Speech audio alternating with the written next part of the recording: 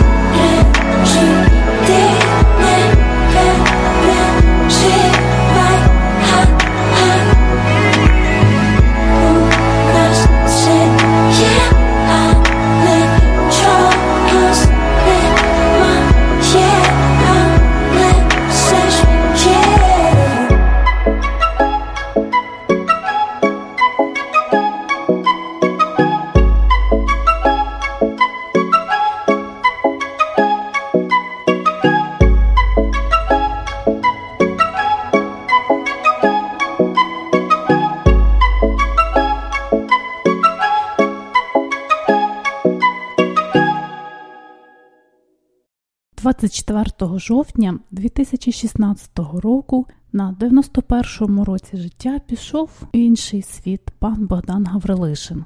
Зазвичай згадку прізвища Гаврилишин супроводжують епітетами. Один з найвпливовіших українців у світі, консультант урядів, засновник бізнес-освіти в Україні, філантроп. Насправді, Гаврилишин вже давно більш, ніж просто видатний громадський діяч. Він – явище нашого століття, герой українського епосу. Викрадений німцями у 44-му році, підліток з українського села на Тернопільщині отримав освіту в Канаді, став економістом, довгі роки очолював Міжнародний інститут менеджменту в Женеві, консультував великі міжнародні компанії та уряди південноафриканських і азіатських країн, читав лекції більш ніж у 88 країнах світу. Глобальний українець, чиї знання і навички були затребувані в багатьох країнах. Тим не менше, усе життя, знайомлячись з іноземними дипломатами та бізнесменами, потискаючи їм руку, казав із гордістю: Гаврилишин – українець. Мислити глобально, діяти локально – одне з головних правил професора Богдана Гаврилишина. Мислити і діяти, а ще вчитись і мріяти.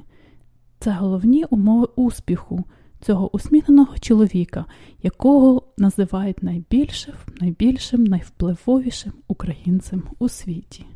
Сьогодні ми поговоримо про його життя, про його принципи, послухаємо самого пана Богдана. Залишайтеся з нами. Зараз я запропоную вам послухати пісню канадського виконавця, українського канадського виконавця Ерка. І далі ми продовжимо нашу розповідь про пана Богдана Гаврилишина.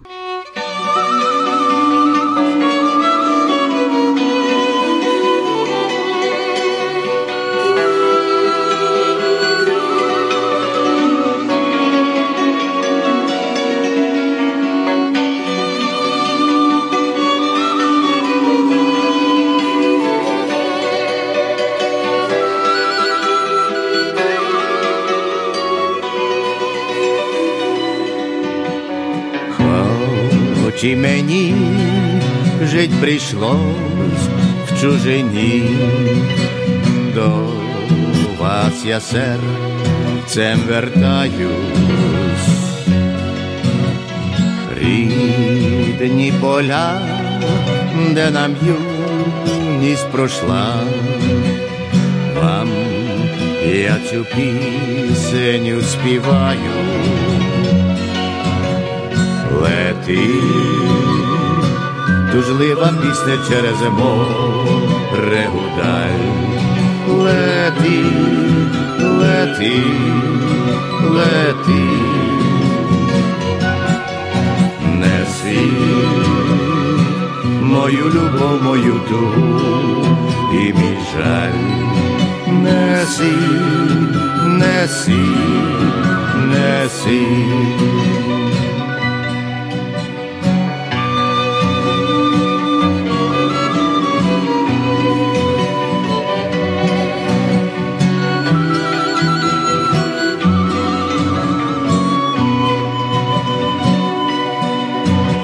Лети у голубі просторі, буйним вітрам на уздогін. Неси понад Чорне море, рідним степам мій поклін. Лети, тужлива пісня через море гудай. Лети, лети, лети. Неси мою любов, мою тугу і мій жаль. Неси, неси, неси.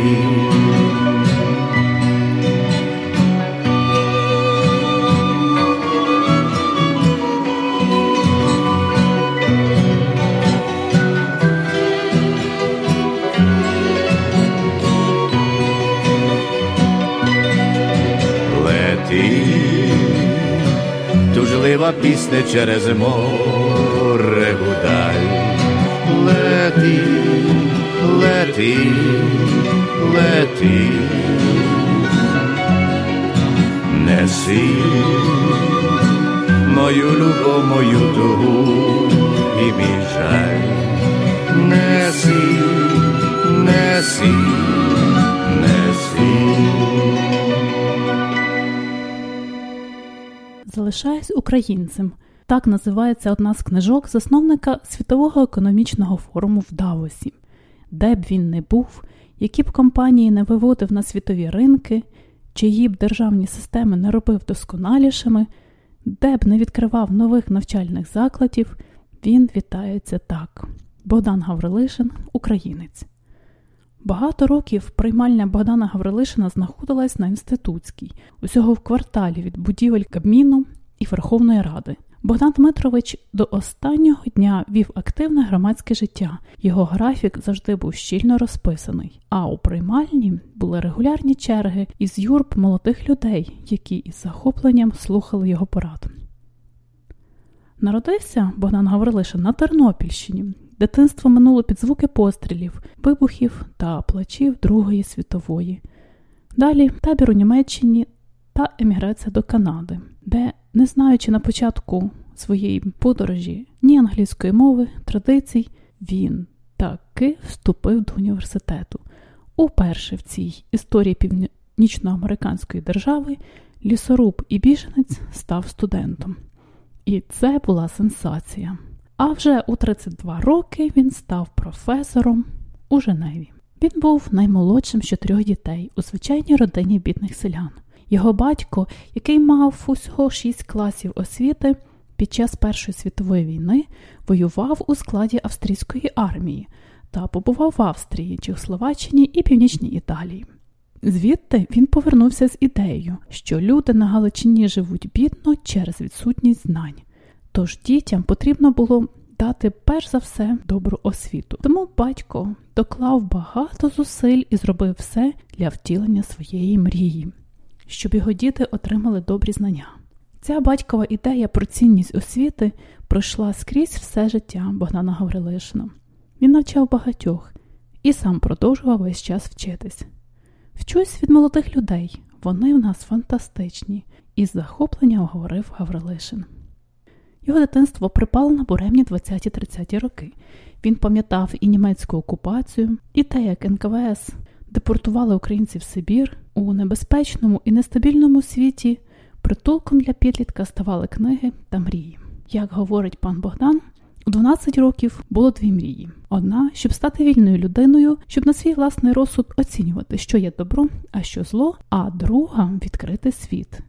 І одна, і друга виглядала абсолютно абсурдно на той час. Але й одне, і друге стало можливим. Йому було 18 років, коли німці заарештували його і друзів за агітацію та вступ до УПА і відправили в німецький трудовий табір. Було все – і важка праця, і голод, і навіть спроба втечі з табору.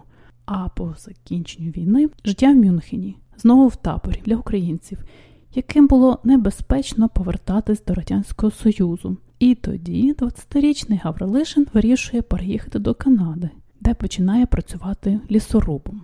Перша його робота в Північному Онтаріо.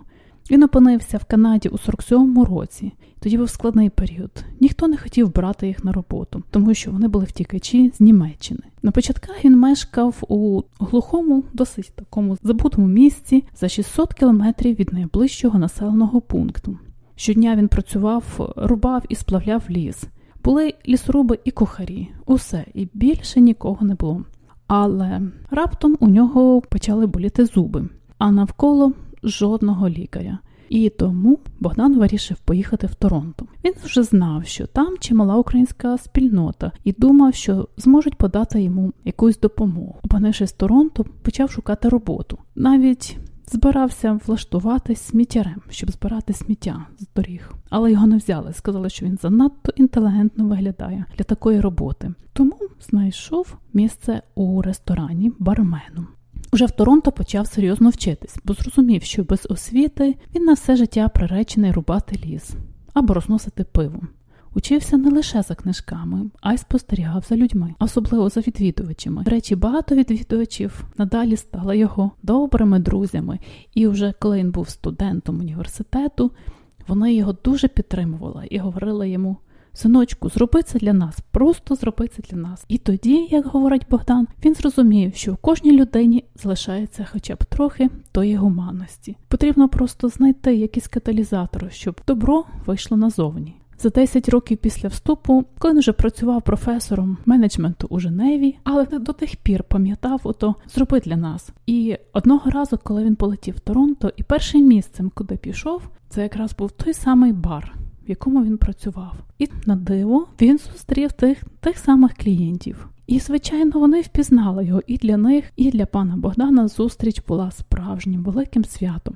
А це ніби друзі зустрілися.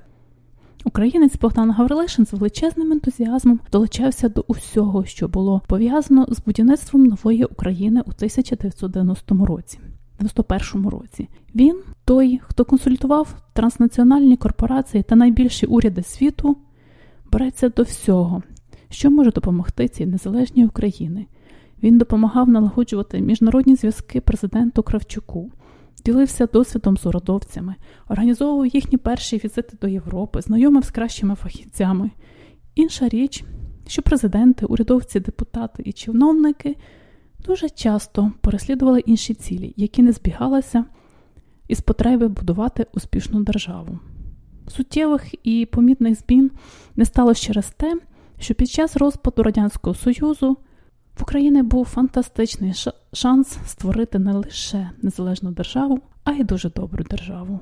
І, на жаль, шансом цим ніхто не скористався. Тоді був такий політичний рух, який називався рух. Коли у березні 90-го року відбулись перші демократичні вибори, то майже третину місць в українському парламенті отримали колишні політв'язні. То були письменники, поети, мрійники та ідеалісти.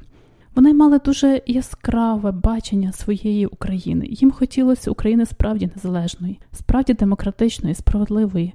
Навіть комуністи голосували за те, що вони пропонували. Тому вже в 90-му році було прийнято Декларацію суверенності. Акт про незалежність, прийнятий у грудні 91-го, це дуже короткий документ, а от Декларація суверенності – це величезна робота дуже мудрих людей.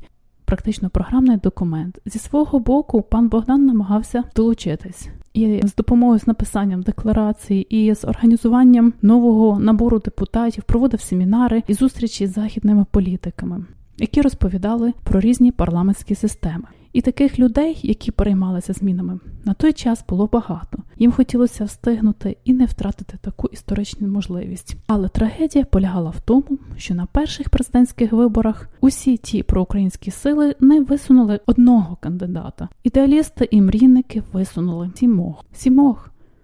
Рух уже тоді почав розпадатися, і зокротилась уся непотрібна конкуренція. Якби мрійники та ідеалісти тоді розуміли, говорить пан Богдан, що мусить висунути єдиного кандидата, то першим президентом незалежної України однозначно став би В'ячеслав Чорновіл.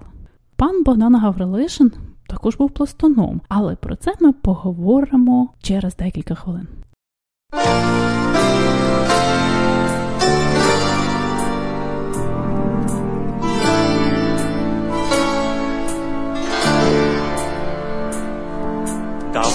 Давно попрощалася мати із сином, що вже не вернувся назад, а синові пахнув барвінок хрещатий, і снилися очі в сльозинках до сад.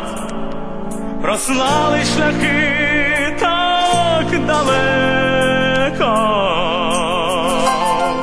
за води, за гори, за неба блакить, на поклик сердець український лелека сьогодні з вітанням нехай прилетить.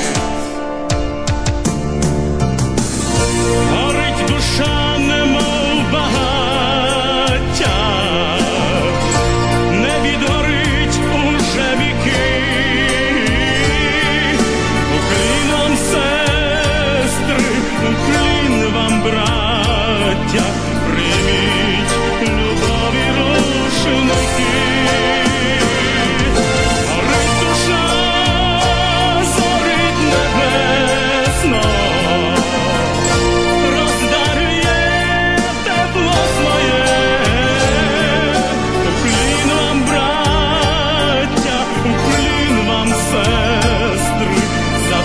що ви були і є. Ой, доля ходила у смутку горі, бувало літала з підбитим крилом, не всох України відірваний корінь, проріс він за морем кленовим листком, вже 100 років цьому кремезному клену, від нього нові зеленіють гаї. Поглянь, Україно, прислухайся в мене, ой, кожний листочок то діти твої. Горить душа, немов багаття, не відгорить уже віки. Уклін вам, сестри, уклін вам, браття, прийміть любові рушники. Горить душа, зорить небесно, роздарює тепло своє. Уклін вам, браття, уклін вам, сестри, за те, що ви були і є. Горить душа, немов багаття, не відгорить уже віки. Уклін вам, сестри, уклін вам, браття, прийміть любові рушники. Горить душа, зорить небесно, роздарює тепло своє. Уклін вам, браття, уклін вам, сестри, за те, що ви були і є. Уклін вам, браття, уклін вам, сестри, за те, що ви були і є.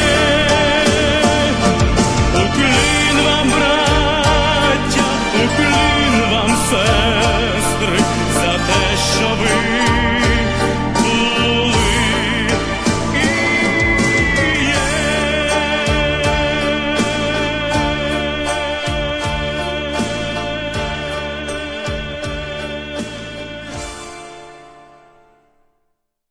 10 цікавих фактів про життя Богдана Гаврилишина. Відтепер щороку в середині жовтня ми вшановуватимемо пам'ять Богдана Гаврилишина, пластуна майже з 80-літнім стажем, якого називали найвпливовішим українцем світу. 19 жовтня 1926 року друг Богдан народився, а 24 жовтня 2016 року відійшов на вічну ватру. Попри те, що Богдан Гаврилишин змінив долі кількох держав, створив один із найвпливовіших світових майданчиків для спілкування осіб найвищого рівня та був видатним учнем із менеджменту, його постать не дуже відома пересічним українцям. Тому ми спробуємо виправити цю ситуацію.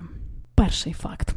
Він був кавалером Ордена Свободи. Богдана Гаврилишина нагороджено Орденом Свободи, найвищим орденом України, яким можуть бути нагороджені іноземці. Відповідний указ 21 жовтня 2016 року видав президент України, нагородивши Богдана Дмитровича за визначний особистий внесок у піднесення міжнародного авторитету української держави, багаторічну плідну наукову та благодійницьку діяльність. Серед інших кавалерів Ордену Свободи король Швеції Карл XVI Густав, американський сенатор Джон Маккейн, Джордж Сорос та очільники 10 держав. Другий факт. Приєднався до пласту 80 років тому. «Якщо б я не став пластуном, – говорить пан Богдан, – моє життя було б зовсім інакшим. Я би був зовсім інакшою людиною». Його старший брат Михайло записав Богдана до пласту, коли тому було 10 років. Він переїхав зі Львова і перед тим записав до одномісячного табору. Михайло переконав маму відпустити мене самого у довгу подорож до табору на зустріч чудовим пригодам. Богдан Гаврилишин належав до одного з найпопулярніших куренів – до лісових чортів. Пласт – це чудова школа життя, говорить пан Богдан. Для нас, українців, це щось фантастичне. По-перше, там є романтика, табори, природа, відпочинок. Там треба вміти і бути керівником. А водночас слід учитись бути дисциплінованим. Пластун розуміє, що має права, але перш за все має багато обов'язків. Та незважаючи на це, велика частина молоді проходить через цю організацію. Пласт як театр. Люди, які пройшли через це, ніколи більше не стануть егоцентричними. Серед інших фактів можна відмітити його зустріч з Андрієм Шептицьким. Ця зустріч вплинула досить сильно на молодого Богдана. Як ми вже знаємо, митрополит Андрей – великий протектор Пласту. Коли юний Богдан перебував в одному із перших своїх таборів, табір відвідав Андрій Шептицький. У своїй книзі «Залишаюсь українцем» Гаврилишин так згадує цю подію. Він благословив кожного з нас по черзі, сказав кілька слів та пильно подивився у вічі. Мені здалося, що він справді побачив мою душу, хоча в його очах світилась лише доброта. Пізніше в житті я зустрічав визначних особистостей, проте дуже мало людей наблизились до того старого чоловіка з довгою білою бородою, прикутого до інвалідного візка, при цьому справжнього гіганта духу. Богдан Гаврилишин був занадто юним, щоб вступити в УПА, проте він встиг навіть попрацювати на УПА, але лише один день. Влітку німецькі дивізії вивозили потягами на схід, і коли один із них зупинився у Славську, містечку на Львівщині, Богдан разом із другом ходили вагонами і пропонували освіжаючі напої, але разом з тим пошепки агітували вояків втекти з потяга, приєднатися до УПА. Наша місія була захоплююча, але погано закінчилась. Нас зловили німці, і ми отримали щось на зразок тогочасного запрошення до Німеччини, від якого неможливо було вже втекти. Потім був рік важкої праці, дуже жорсткої дисципліни, поганої їжі і ні промінця світла в тунелі. І це все тривало до кінця травня 45-го року. Факт номер 5. Перший лісоруб, який вступив в університет. По завершенню війни Богдан Гаврилишин перебуває в таборі для переміщених осіб, де й вступає в пластовий курінь лісові чорти. В 47-му році пливе до Канади, щоб зануритись у глиб країни і працювати лісорубом. З часом він переїхав у Торонто, вступив в університет, і це на той час була настільки величезна подія, що навіть у місцевій газеті на перших шпальтах з'явилася стаття «Перший лісоруб і біженець, який вступив в університет». Цю статтю власник бару вирізав і повішав на стіні свого бару, щоб усі відвідувачі могли прочитати і побачити. Навіть говорять, що перш ніж продати пиво, змушували відвідувачів прочитати ту статтю. І пана Богдана, молодого студента вже на той час, підняла навіть у посаді. Він з бармена перетворився на офіціанта. І в перший же день він заробив чайових, так би мовити, якби місячна зарплата їх була за один день. Ось такий він був популярний. Факт номер 6. За своє життя відвідав 90 країн. За своє життя Богдан Гаврилишин відвідав понад 90 країн на всіх континентах, крім Антарктиди. Доля була дуже щедрою для мене. Мої мрії пізнати світ здійснювались. Після обрання директором Центру навчання менеджменту я став багато подорожувати з різними цілями до різних країн. У кожній країні я старався зробити щось корисне. Я не подорожував як турист. З особливими емоціями Гаврилишин згадував своє перебування в Індії, Японії, Австралії, Аргентині, Ірані, Бразилії та Венесуелі. Але вдома він себе відчував тільки в Україні, Швейцарії та Канаді. Факт номер 7. Створив Давоський форум. Богдан Гаврилишин був співзасновником Світового економічного форуму в Давосі. Очолюючи Міжнародний інститут менеджменту, він започаткував Європейський форум менеджменту, який у подальшому переріс у всесвітню платформу для спілкування між світовими лідерами. У Давосі було підписано декларацію між Грецією і Туреччиною в 1988 році, завдяки якій між ними припинилась війна. На річних зборах 1994 року міністр закордонних справ Ізраїлю Шимон Перес і лідер Палестини Ясір Арафат досягли попередньої згоди щодо Гази і Єрихона. Факт номер 8. Підтримав першу українську експедицію в Антарктиду. 1995 року Велика Британія передала Україні антарктичну станцію Фарадей. тепер відомий як Академік Вернадський. Українська сторона придбала цю станцію за символічний 1 фунт стерлінгів. І от на відправлення першої експедиції в Антарктиду коштів не було. Все закінчилося б сумно, якби наші вчені не вийшли на Богдана Гаврилишина, який тоді очолював Міжнародний фонд відродження. Почувши про цю проблему, Богдан Дмитрович допоміг першій українській антарктичній групі. Фонд виділив кошти на експедицію. Факт номер 9. Був радником президентів. З часу української незалежності Богдан Гаврилишин був радником декількох президентів України, прем'єр-міністрів, голів Верховної Ради. Про цей досвід він неодноразово ділився своїми спогадами. Про Леоніда Кравчука говорив, що поважає його і дотепер. Він був гарний політик, але про економіку нічого не знав. Факт номер 10. Змінив долю Австралії та Аргентини. У деяких країнах він був залучений до визначних подій і залишив по собі значний слід, серйозно вплинувши на подальший розвиток тих країн. Так сталося в Австралії та Аргентині. В Австралії Богдан Гаврилишин був одним із медіаторів консенсусу між урядом, бізнесом та профспілками на початку 1980-х років, що передувало значному економічному росту. Книга Богдана Дмитровича «Дороговкази в майбутнє» була популярною серед аргентинських професорів у часі правління військової хунти. Гаврилишина запросили для прочитання 7 відкритих лекцій та 3 виключно для командування армії, авіації та морського флоту. У той час Аргентина перебувала в диктатурі з обмеженням політичних прав людини і в усіх аспектах зовсім була неефективна. Незадоволення населення зростало. Деякі з генералів стали замислюватись, чи не передати їм владу цивільним.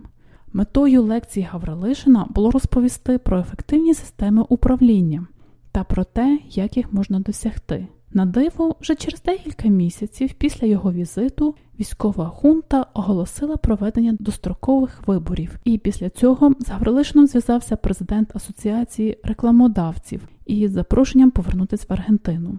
Прибувши в Буенос-Айрес, він всюди побачив газети із заголовками «Приїжджає Гаврилишин».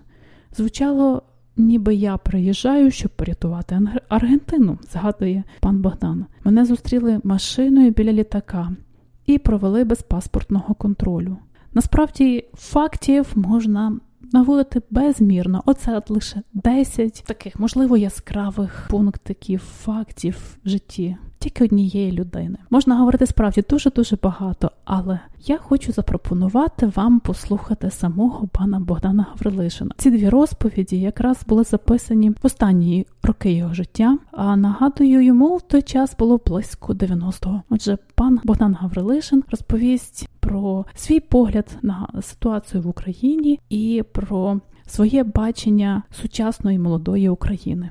Є причини бути оптимістом, бодай для мене, тому що ми маємо таку програму «Молодь змінить Україну» і добавлю «Трансформація без революції».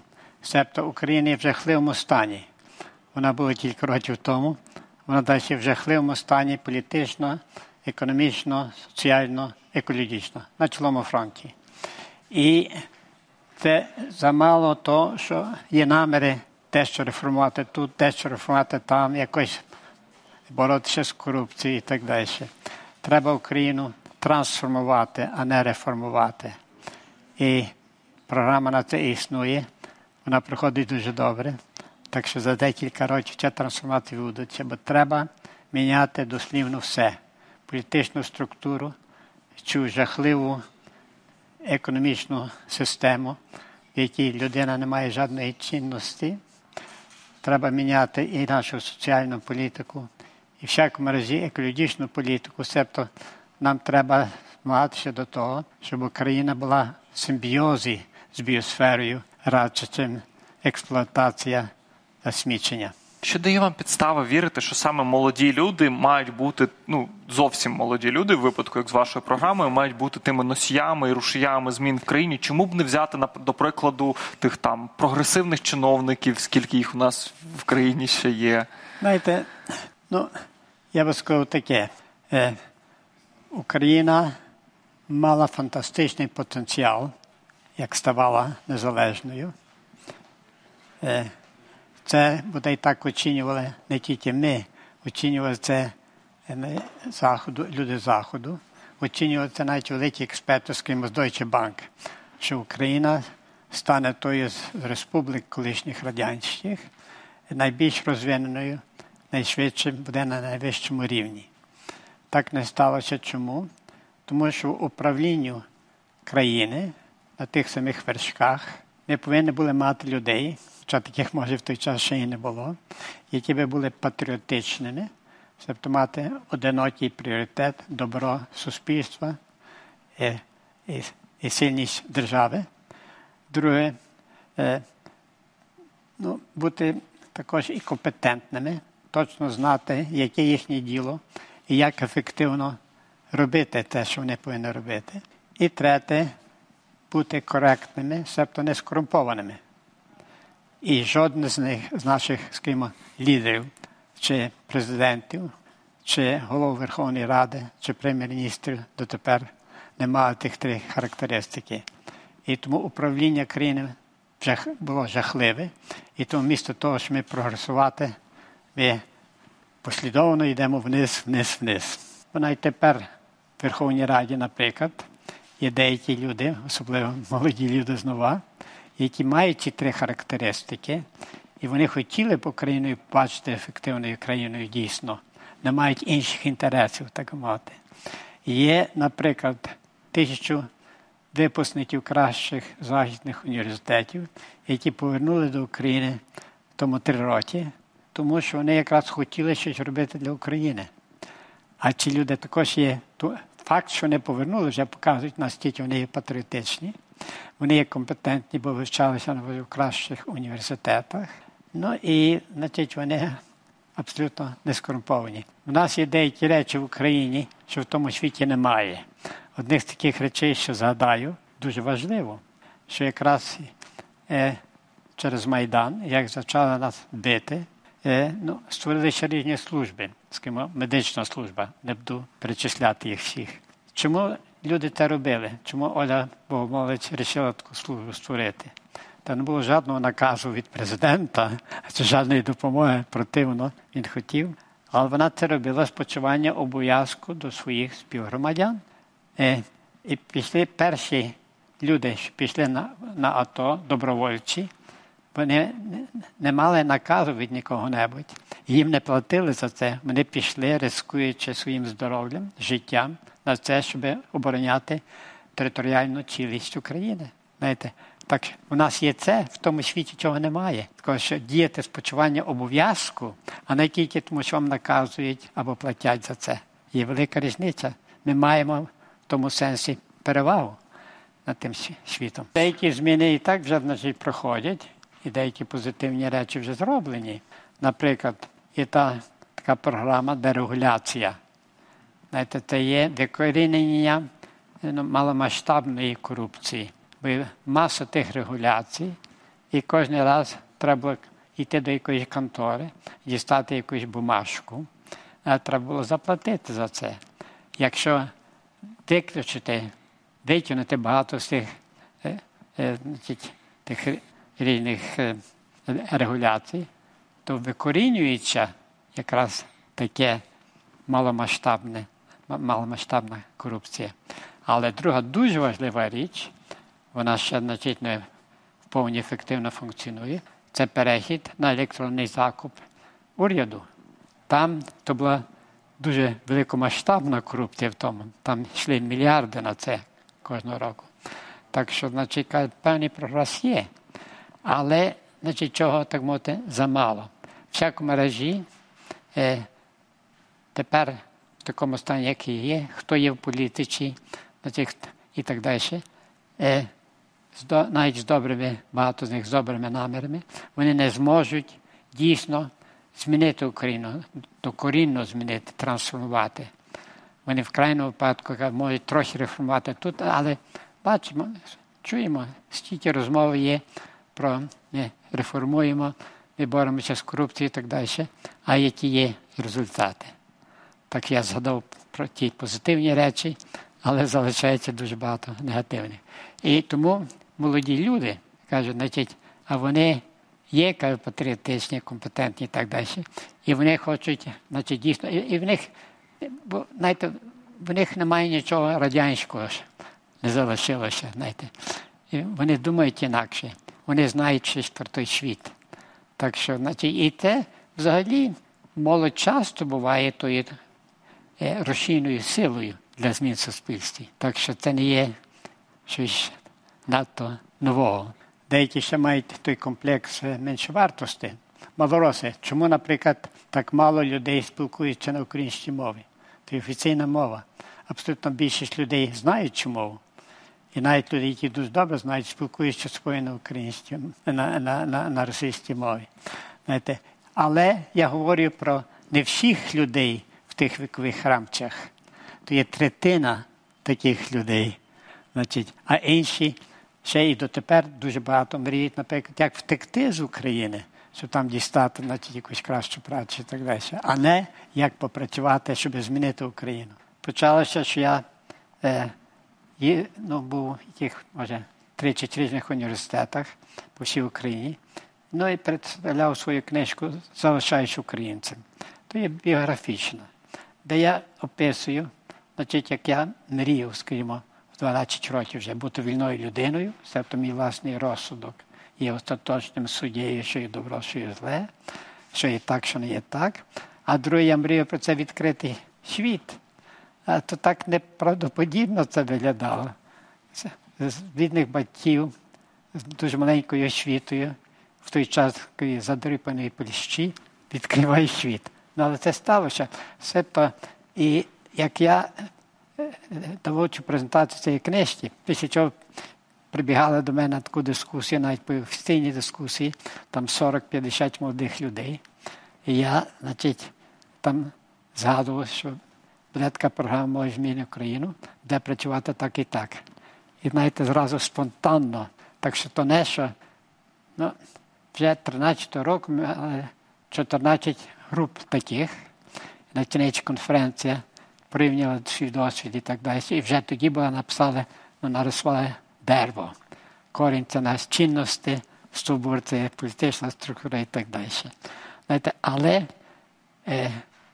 14 року було 24 групи.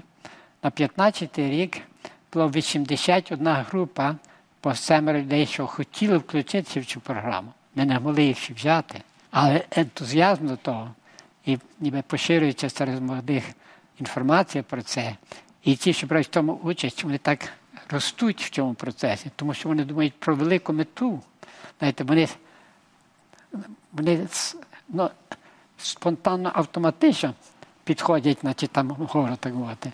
Знаєте, і це є, каже, значить, є такий ентузіазм до того, так що, значить, жодної проблеми.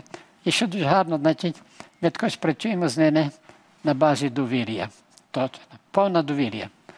Вони приготовляють бюджет, як мають поїхати до якоїсь країни. Ну і наш фінансовий директор дає там таким 9 тисяч євро, що потрібно на таку подорож одну. І пам'ятаю, як одна група, то вона була вже перша, їхала до Норвегії і приготували такий бюджет досить щедрий, скажімо. Але як повернули з величезною радістю і гордістю, сказали, от ми повертаємо 25% тих євро, бо ми не зі всіх зужили. Знаєте, то також, що показує, якщо мати довір'я до нормальних людей, вони хочуть оправдати це довір'я. Так що, значить, є багато таких складових в цьому, що робить мене переконаним, а не тільки оптимістично переконаним, що цей процес відбудеться. Нагадую, ви слухаєте наш голос Радіо Українського коріння, яке подається вам на хвилі 101,7 FM у місті Нанаймо. І сьогоднішня наша передача була присвячена пам'яті Богдана Гаврилишина. А далі у нашій програмі уже традиційна дитяча сторінка з надією у майбутнє. Для наших діток розповідь підготувала пані Надія Кортуба, вчителька і автор підручників і посібників для маленьких діток.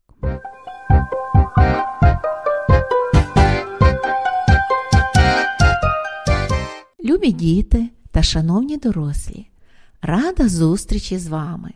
Ми продовжуємо читати уривки із книги Наталії Чуб «Азбука доброти». Послухайте твір «Усі на допомогу» і подумайте, хто із героїв вам сподобався, а за кого вам було трішечки соромно.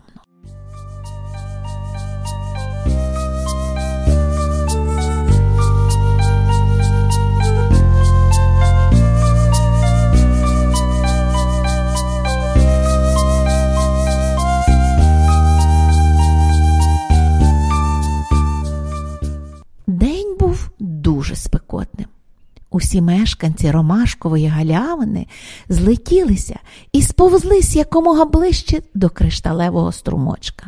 Там стояла прохолода, і можна було досхочу напитися свіжої прозорої водиці. І метелики, і бабки, і жучки – всі були дуже стомлені від спеки. Нікому не хотілося вилітати під жарке сонце.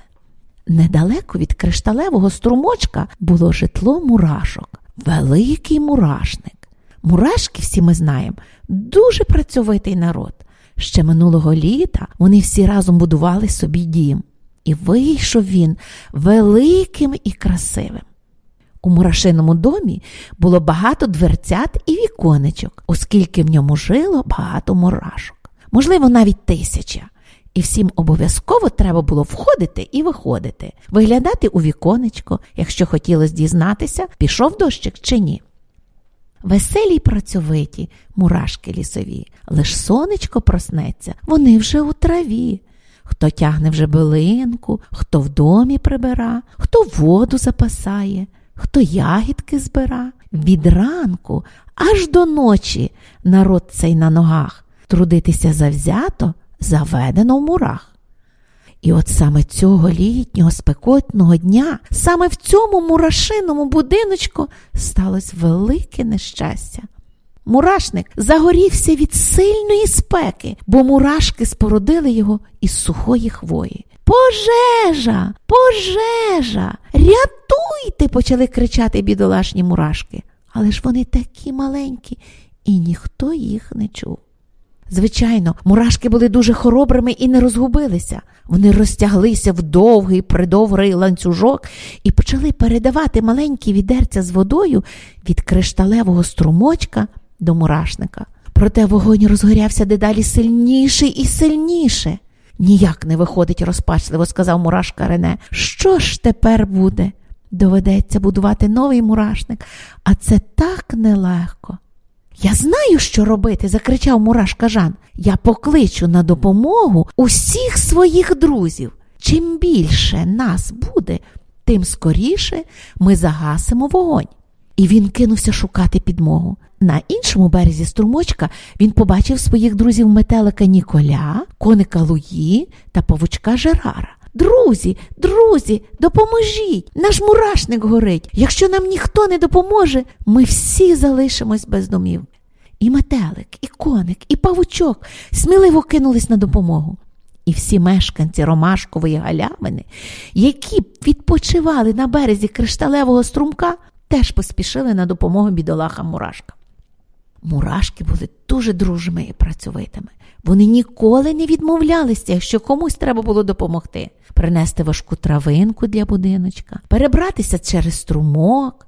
Тому тепер усі мешканці Ромашкової галявини охоче допомагали мурашкам загасити їхній будиночок.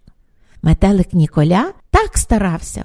Він гасив пожежу разом з усіма, що навіть трохи обпалив свої крильця. Коник Луї та павучок Жерар разом з усіма носили воду. Вони дуже стомилися, проте зовсім нікому не скаржились.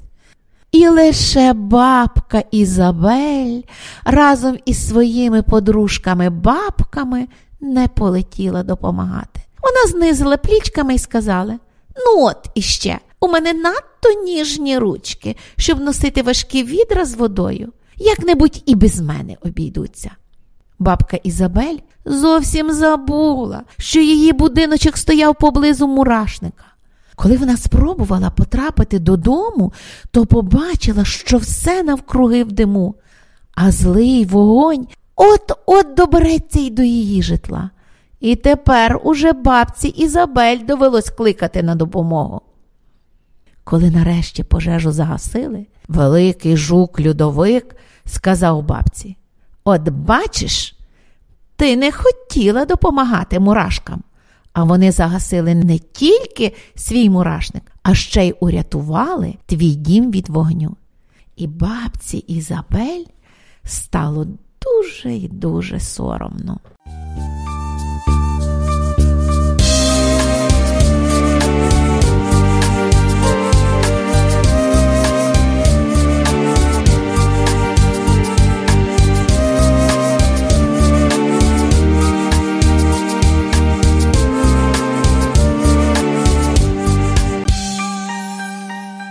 Любі діти, а як ви гадаєте, чому бабці Ізабель стало соромно? Діти, а чи доводилось вам допомагати комусь у біді? Зустріньтесь із своїми друзями і зробіть якусь добру справу. Щасти вам!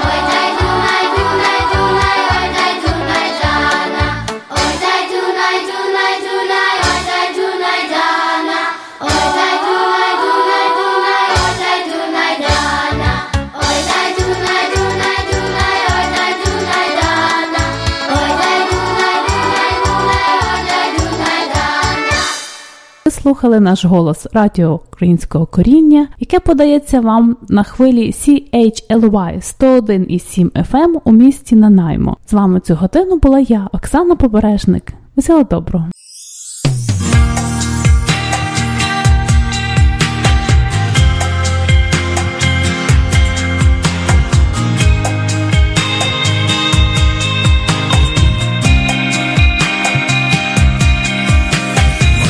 Треба було жити, як всі, а я хотів інакшим бути завжди. Так скучно плисти по течії з ними. Можливо, я не дав тобі теплоту, і ти не знаєш погляд через фату. Логічно, як можна було з тим жити. Пам'ятаєш метро нічного Берліна і наші тіні на стінах, місця щасливих людей. А пам'ятаєш балкон під небом Мадрида і на трибунах коріди, місця щасливих людей. Павутина зйомних квартир і дві душі пробиті сотнями дір. Так страшно, коли не знаєш, що завтра. Тепер я оглядаюсь на ті часи і знаю ціну світлої полоси. Не варто шукати винних крім себе. Пам'ятаєш страшенний шторм на Мальдівах, на фотках ніс обгорілий, місця щасливих людей. А пам'ятаєш старий капак на Бродвеї, цибуля, сир і печеня, місця щасливих людей.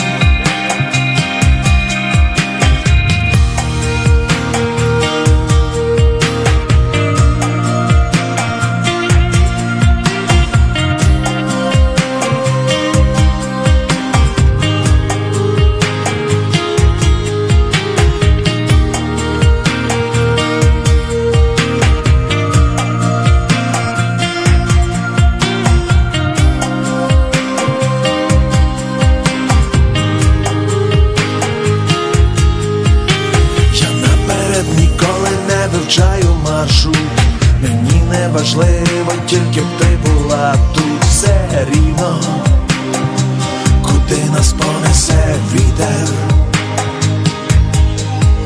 В житті не важливий сигнал GPS.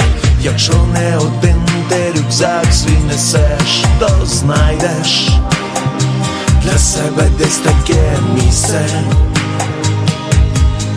А пам'ятаєш велосипеди в Парижі і в Закопаному лижі, місця щасливих людей. А пам'ятаєш наш новий рік в електричці і Лондон як на відкритці, місця щасливих людей. А пам'ятаєш холодне пиво Стокгольма, і знову ми були двоє, місце щасливих людей. А пам'ятаєш, як я втікав з інститута, щоб без тобою побути, і до сих пір я тут є. А пам'ятаєш. Love this podcast? Support this show through the Acast supporter feature. It's up to you how much you give, and there's no regular commitment. Just hit the link in the show description to support now.